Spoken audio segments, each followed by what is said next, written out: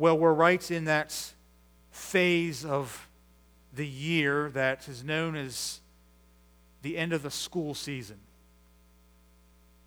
Really? I was expecting some applause from some students. Okay. Most college students have finished their semester, and those were the ones who applauded the loudest. High school and elementary students are close behind. Sometimes during school, and as you're ending that semester or that school year, you realize with final exams coming up and with your final grades and projects of a class, that in order to pass the class or to remain at the same level or to attain a higher grade in that class, you need to do well on that final exam. And different students have different ways of responding to that. Different students have different ways of leaning on different things in order to do well at what they need to do well on. Some students may depend upon an all-night study session. Some may depend on friends to quiz them over information that they have received throughout the semester. Others may be dependent upon caffeine to keep them awake as they study. Some even, and I know this is probably not true of anybody from Harvest Bible Church, but some lean on a misunderstanding of God's sovereignty, and they misapply that verse that says, God will work all things together for good, and so they just keep scrolling through their phone instead of studying. That wasn't true of you, I'm sure. Whatever our life situation is, we find ourselves leaning on other people or on other things in order to help us. What we think about in today's text is the ultimate dependence that we should have on our Lord. This morning, our time in God's Word will be spent in the book of Joshua. So if you have not located Joshua yet in your copy, would you please do so? Joshua chapter 9. It can be found on page 173 of the Pew copy of the Scriptures. Joshua is the first historical book of the Christian Old Testament. The Old Testament is the first half of the Bible. The Old Testament records happenings leading up to the incarnation of Jesus Christ, God's only Son. We're walking through this historical book in our Sunday morning gatherings, and we are giving specific attention to the ways in which God keeps His promises to us. In His grace, only in His grace, God selected a special people, the children of Israel, descendants from Abraham. And God had promised this special nation that they would inherit a specific land. It became known as the Promised Land. But first, the children of Israel had served as slaves in Egypt for 400 years. God miraculously delivered them from that slavery, from that bondage to the Egyptians. God led them on wanderings through the wilderness for 40 years. And now at last, He was delivering over to them the Promised Land. God raised up a military leader by the name of Joshua to take Moses' place to head this nation, these children of Israel. Then, at last, God told Israel to remove the current inhabitants of the Promised Land, literally to war against that, to displace the inhabitants of the land. Israel defeated Jericho. But because of sin in the camp, it took 2 attempts in defeating the next opponent in the city of Ai. And that brings us up to chapter 9 of Joshua. It's been an interesting journey so far for the children of Israel. Interesting because at some points they practice complete devotion upon God's clear leading for them. God has given them some very specific instruction on how they are to go about displacing these people, these inhabitants of the Promised Land. He's told them to walk around a city. He's told them how many times to walk around the city each day, how many days to walk around the city, not to touch of the accursed thing, and the walls will come down. God has given them very specific instruction, and to their credit, Israel at these points have shown their devotion, their dependence on God's instruction to them. God demands it of His children, that they follow His leading. But there have been other times that the nation of Israel waffles in their devotion to God.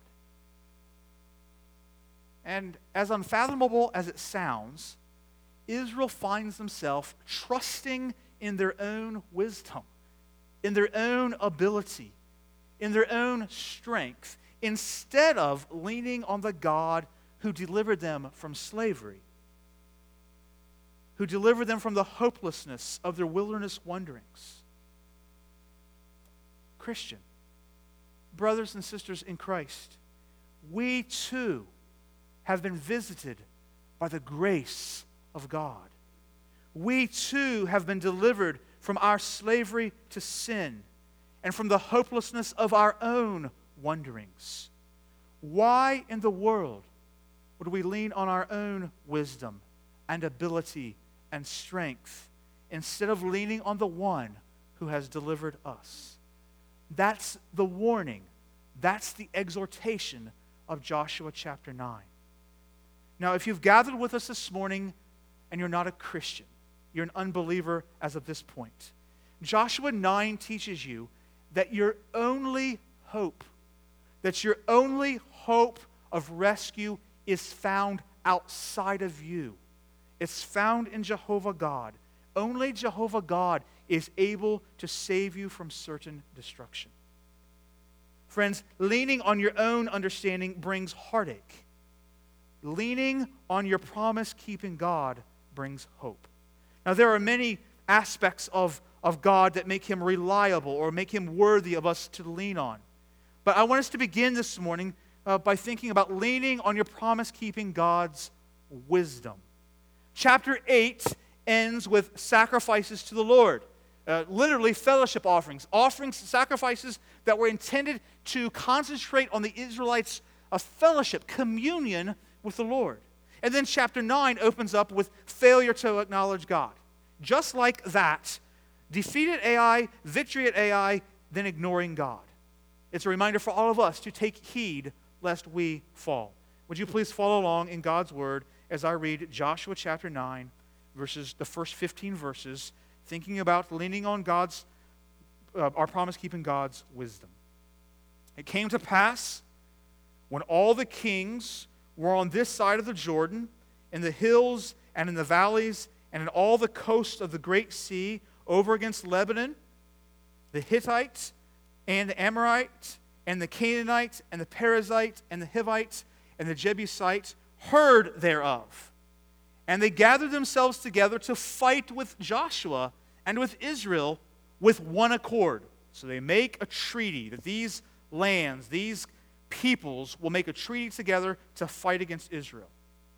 And when the inhabitants of Gibeon heard what Joshua had done unto Jericho and to Ai, they did work wilily and went and made as if they had been ambassadors and took old sacks upon their asses and wine bottles, old and rent and bound up, and old shoes and clouted upon their feet.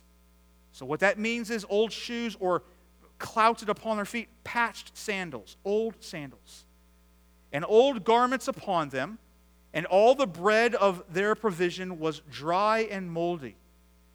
And they went to Joshua unto the camp of Gilgal and said unto him and to the men of Israel, We be come from a far country. Now therefore make a league or a covenant with us. And the men of Israel said unto the Hivites, Peradventure, or we would say, perhaps ye dwell among us. Perhaps you're close by. How shall we make a league, a covenant with you? And they said unto Joshua, We are your servants. And Joshua said unto them, Who are you? And from whence come you? And they said unto him, From a very far country thy servants are come.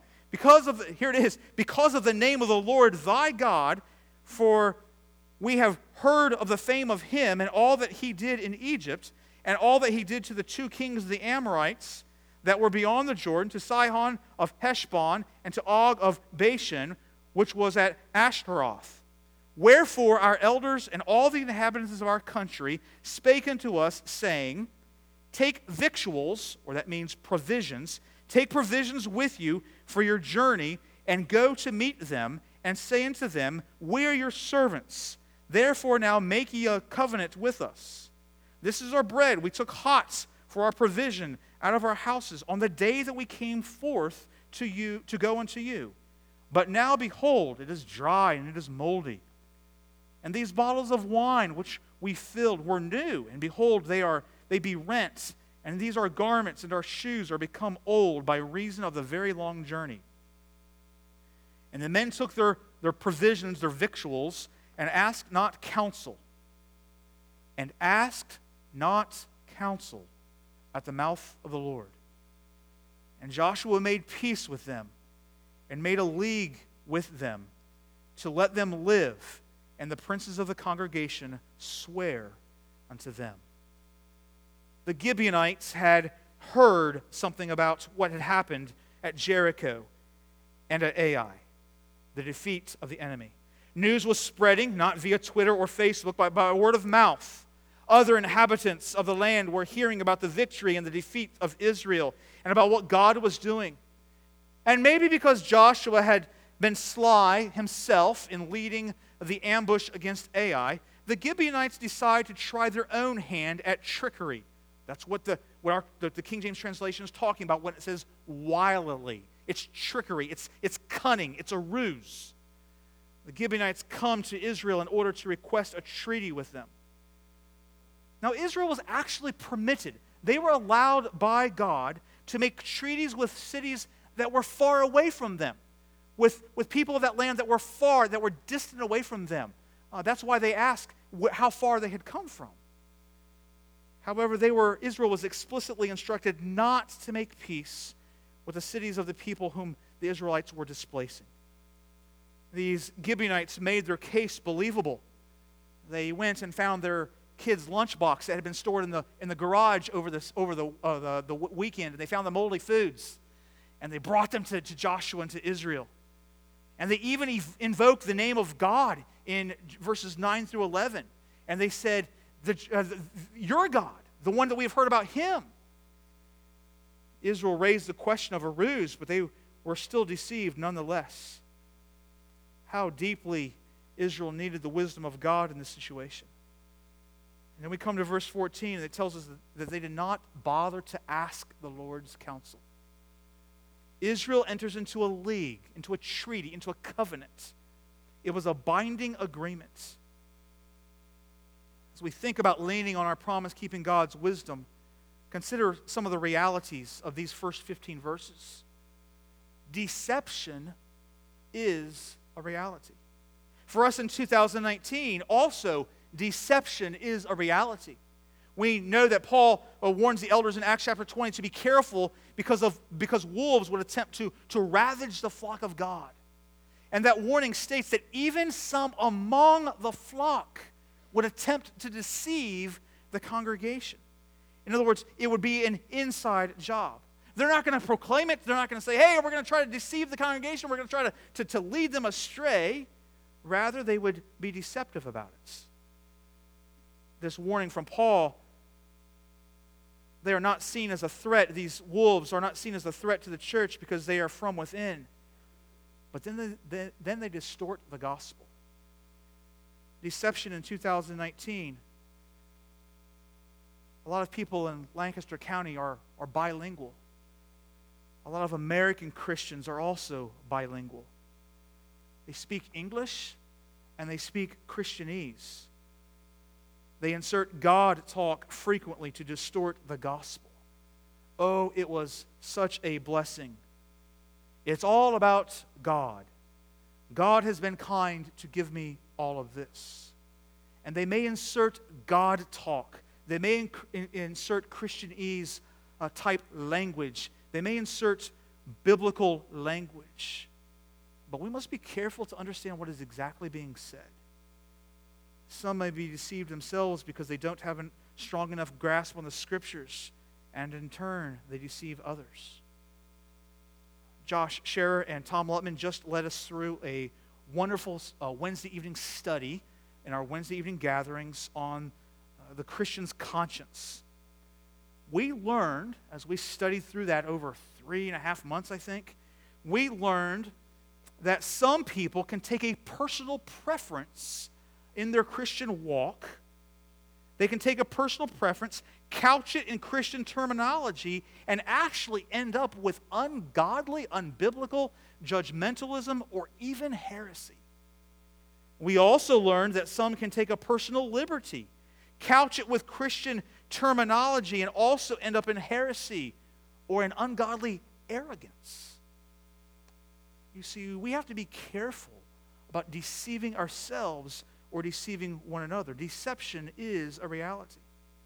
We must remember that deception has a potential to derail us in seeking out God's wisdom. We can be deceived ourselves. We can be deceived or distracted, and in the end, lean on our own understanding.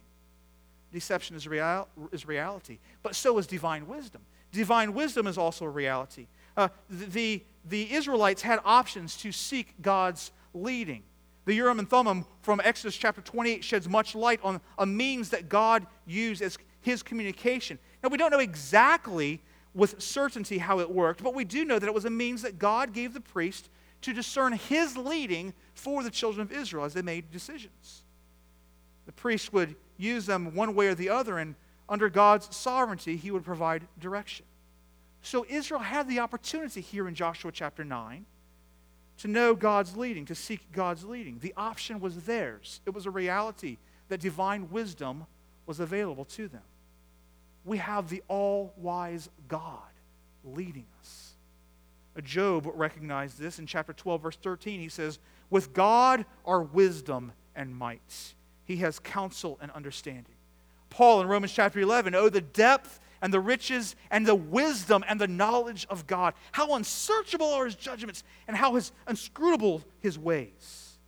Daniel chapter 2, Daniel answered and said, "Blessed be the name of God forever and ever, to whom belong wisdom and might." Divine wisdom is a reality for us as well.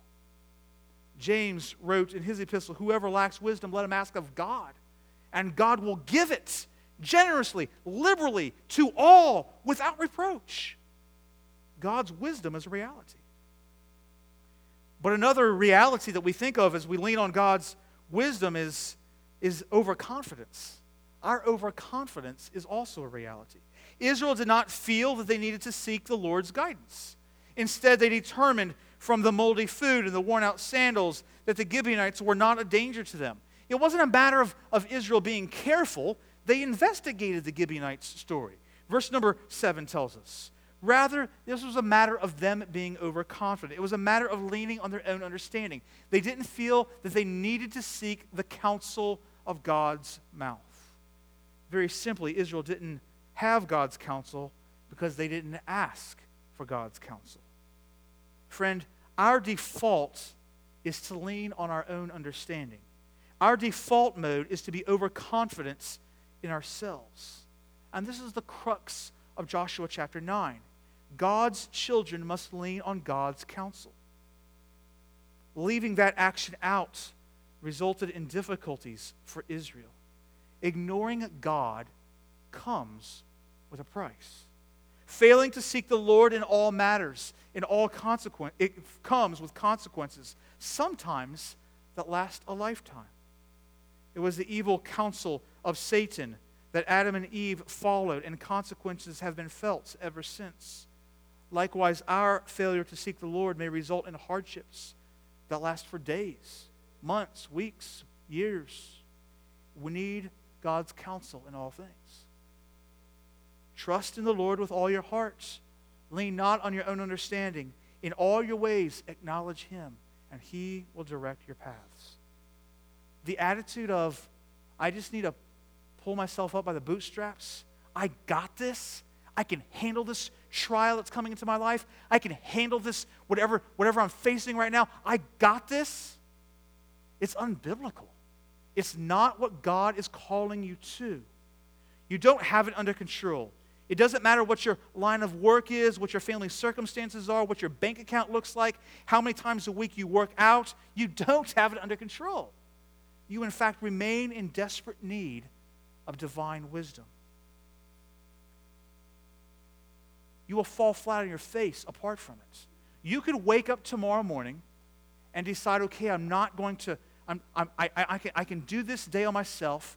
I can do this. I got this. And you could stare at a wall without having any interaction with anybody else. You could just sit in your rocking chair in a room by yourself and still fall flat on your face because you still have sin inside. You still have remaining sin. You're still in need of God's guidance, God's wisdom. You would still lean on your own understanding. Our church history isn't enough. Just because we have had 17 years under our belt doesn't mean that we have another 17 years ahead of us. We can't be overconfident in what we are trying to do. Our Lancaster County conservative, traditional, and family-oriented focus isn't going to cut it. We can be deceived in buying to someone else's older is always better philosophy. This passage calls us to be devoted to seeking out the counsel of the Lord instead of being overconfident in ourselves. Seek His wisdom on where to go to college. Seek His wisdom on your dating relationships. Seek His wisdom on your parenting. Seek His wisdom on purchasing a vehicle, on career moves. We have, as a congregation, we have set aside specific times, weeks at a time, for a season of prayer and fasting where we spend extra time in prayer, extra time asking God to give us guidance on a particular decision, where we were going to worship and moving into this facility, on bringing on new staff members. We need not be confident in ourselves. We must lean on the wisdom of God. This passage is impressing on us the absolute necessity of leaning on our promise-keeping God's wisdom. Lean on the one whose wisdom is on display throughout creation. Lean on the one whose wisdom is promised. If any of you lack wisdom, He will give it. Lean on the one whose wisdom has no end, from east to west, north to south, from eternity past to eternity future, from all. He knows all. Lean on the one whose wisdom has no limits. Don't lean on your own understanding. Never trust your own judgment alone. Somebody put it this way: if you're called on to act and you have no time to pray, don't act. If you're called on to move in a certain direction and cannot wait until you have peace with God about it, don't move. Be strong enough and brave enough to dare to stand and wait on God, for none of them that wait on Him shall ever be ashamed. Instead, in all of your ways, acknowledge Him, and He will direct your paths. Leaning on your own understanding brings heartache. Leaning on your promise-keeping God brings hope. Christian, you should lean on the wisdom of your promise-keeping God. But secondly, the passage moves us forward and tells us about leaning on your promise-keeping God's honor. God keeps His word. He's an honorable God. When I was going through college, Bible school, I had a girlfriend I wanted to buy a ring for, so she wouldn't be my girlfriend, but she'd be my fiancée. And so I was working a lot of extra hours, and I was working for this guy. I'd go off into town, and he had his landscaping business, and he would work with different clients around town, and he would hire us college students to do all the grunt work for him. And I recognized, as he was dealing with his clients, that he was not a man of honor. He wasn't keeping his word. So he promised to put in this really nice grass seed in his front yard for somebody, and he would go to Lowe's and he'd buy a really small bag of the really nice grass seed and the really big giant bag of the junk, and he would mix it all together, and he would try to sell it off to his client that way. He wasn't a man of his word. He wasn't a man of honor. Follow along in verses 16 through 21 as we see that God is nothing like that God is a God of honor. It came to pass at the end of 3 days that after they had made a league with them, that they heard, and that they were their neighbors, and they dwelt among them. They were close by, in other words, these Gibeonites. And the children of Israel journeyed and came into their cities on the third day. Now their cities were Gibeon, and Shepharai, and Baroth, and Kiljath Jearim. And the children of Israel smote them not, because the princes of the congregation had sworn to them by the Lord God of Israel. And all the congregation murmured against the princes. But all the princes said unto the congregation, We have sworn unto them by the Lord God of Israel. Now therefore we may not touch them. This we will do to them. We will even let them live, lest wrath be upon us, because of the oath which we swear unto them. And the princes said unto them, Let them live, but let them be hewers or cutters of wood, and drawers of water unto the congregation, as the princes had promised them. Surely there are a few details left out, but the text makes it clear that Joshua is committed to not eradicating the Gibeonites. He entered into a covenant that included their lives being spared, and to break that covenant would bring dishonor to Jehovah God's name. It reminded me of when Jacob deceived his father Isaac, and Isaac was bound by the oath for his blessing to go forward. Likewise, Israel was bound by the covenants made with, the children of Israel were bound with the covenant made with the Gibeonites, and they honored the covenants. Even though Israel had been deceived, they kept their covenant with the Gibeonites. God shows, in fact, how serious he is about keeping this covenant that Israel had made with the Gibeonites, because in the very next chapter, in chapter number 10, the sun stands still in order to protect the Gibeonites. We could fast forward in Hebrew history all the way to when David was king of Israel in 2 Samuel chapter 21. There was a famine in the land that had lasted for about 3 years. David does not know what's going on. He's asking of the Lord. He inquires of the Lord, why is this famine continuing on for 3 years? And in 2 Samuel chapter 21, verse 1, he says, there was a famine in the land of 3 years. David inquired of the Lord, and here's the Lord's answer, why this famine was lasting. It is for Saul and for his bloody house, because he slew the Gibeonites. So hundreds of years later, God is still honoring the covenants that the children of Israel had made with the Gibeonites. God takes his covenants seriously. God is honorable about his covenants. God is honorable about the promises that he has made to you and to me. God takes his covenants seriously. And so should you. Young people, one of the ugliest and most harmful lies that our culture teaches is that the covenant of marriage has an escape hatch called divorce. Not so, not true, not biblical. If you enter into a marriage covenant, God expects you to keep that covenant. Marriage can be hard. Marriage will be hard. Marriage can be sad. Loss of loved ones, loss of trust, vulnerability, facing the consequences of someone else's sin. Marriage will not always be what you expected or what you had hoped for. Your spouse will find new ways to remind you of their own fallen nature. As glorious as marriage can be, I know people who are married now and wish they were not. So this reminder that a covenant of marriage is not to be taken lightly. It's a covenant that must be honored by God's children, even as God honors his covenants. Husbands and wives of Harvest Bible Church, you are already in a covenant relationship. It must not be broken. You may have been in love when you married, but now you are no longer in love. That has nothing to do with honoring the covenant of marriage.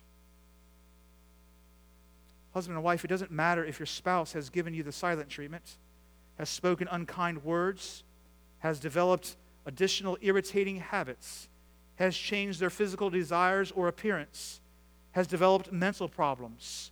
You are in a covenant with them that you must honor. What God has joined together, let not man separate. Joshua 9 is a display of God's expectations for his children to honor their covenants. God keeps his covenant to you.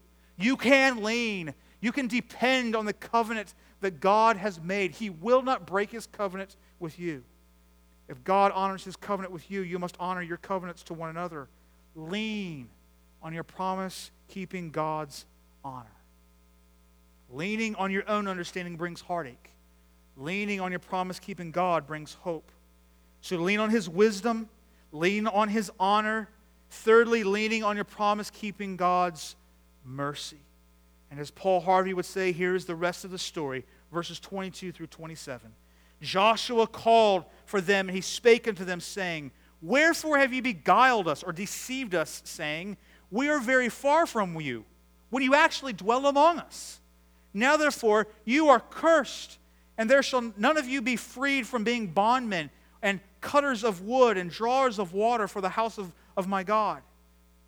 And they answered Joshua and said, Because it was certainly told thy servants, how that the Lord God commanded his servant Moses to give you all the land, and to destroy all the inhabitants of the land from before you. Therefore, we were sore afraid of our lives because of you, and have done this thing. And now behold, we are in thine hand, As it seemeth good and right unto thee, do it unto us. And so did he unto them, and delivered them out of the hand of the children of Israel, that they slew them not. And Joshua made them that day hewers or cutters of wood, and drawers of water for the congregation, and for the altar of the Lord, even unto this day, in the place which he should choose. Although the covenant would be honored, Joshua rebukes the Gibeonites for their deceitful ways. It is true that the Gibeonites were made to be servants to the Jews. However, some of their service was at the altar of the Lord. In other words, they were close to the spiritual epicenter of the Israelites on a regular basis. Theologian Francis Schaeffer said he would draw comparisons between the Gibeonites and Rahab, the prostitute, that we had already studied earlier in the book of Joshua. They both had heard about the greatness and the ability of God. They both had fear of God. They both were convinced that God was able to do something.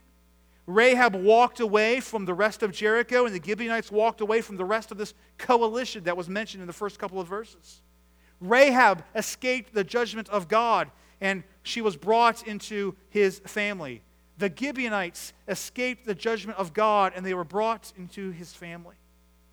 And anyone in this room who repents of sin and believes in Jehovah God's salvation through Jesus Christ will also escape the judgment of God and be brought into his family.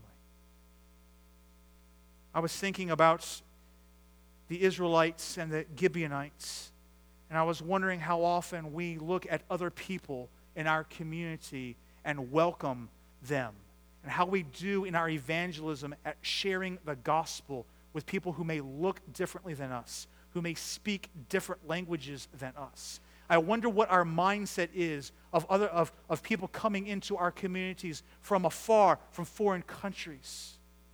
We see that God, in his wonderful grace, brought the Gibeonites into his family and were made a part of the nation of Israel. Many, many years later, during the days of Zerubbabel, after Israel's exile, the Gibeonites returned under the Babylonians. And Nehemiah actually mentions the Gibeonites as part of the crew that was rebuilding the walls of Jerusalem. The Gibeonites had become part of the family of God in their covenant with Joshua. And hundreds of years later, they were still part of God's family. Rahab escaped God's judgments. The Gibeonites escaped God's judgments. And we are just like the Gibeonites. We attempt to deceive God. We are under his just and deserved judgments. We are enemies to God. We have no right to the promised land. We have no claim on eternal life. And like the Gibeonites, somehow, in his grace, we heard about what God was doing. Maybe it was through Uncle Charlie on the radio, or maybe it was from a coworker going through a tragedy and how they were a believer and how they were depending, they were leaning on God. Or maybe it was in a backyard at someone's Bible club and you saw a flannel graph story and you heard about what God had done for Daniel in a den of lions. Or somehow, some way, we have heard about God. And it was just enough. It was just enough to draw us in so we could hear the full gospel. And now God won't pour his judgment out on us. He withholds that judgment from us, and he placed it on his Son instead. That is mercy. That is what we are called to lean on. Yes, he is all-wise, and yes, he is honorable, and yes, he has shown mercy. He hasn't poured out on us the judgment, and he won't pour out on us the wrath of his judgment that we deserve. Because God has withheld judgment, you are called to pursue holy living because you're thankful for what he has done for you. Lean on the mercy of God. That doesn't mean that you take liberty to sin because God has shown mercy to you. Rather, it means that because God has shown mercy to you, because you don't have to face the anger of God for your sin, that you live a life of thanksgiving, that you pursue righteousness in your life on this earth. Leaning on your own understanding brings heartache. Leaning on your promise-keeping God brings hope. Joshua 9 calls you to lean on the only one that can truly deliver you for all of eternity. The hymn writer put it this way: "My hope is built on nothing less than Jesus' blood and righteousness. I dare not trust the sweetest frame, but wholly lean on Jesus' name. His oath, His covenant, His blood support me in the overwhelming flood. When all around my soul gives way, He then is my hope and stay. Christian, lean on the Lord for wisdom in your marriage. Lean on the Lord in regards to your finances. Lean on the Lord for guidance in your health. Lean on the Lord during times of uncertainty. Lean on the Lord when Satan tempts you to despair. Lean on the Lord as you make your decisions. Lean on the Lord to remind you that His mercy has been poured out all over you, and it is fresh for you every single day. Lean, lean, lean. Lean not on your own understanding, but in all your ways acknowledge Him, and He will direct your paths. Let's bow our heads and close our eyes.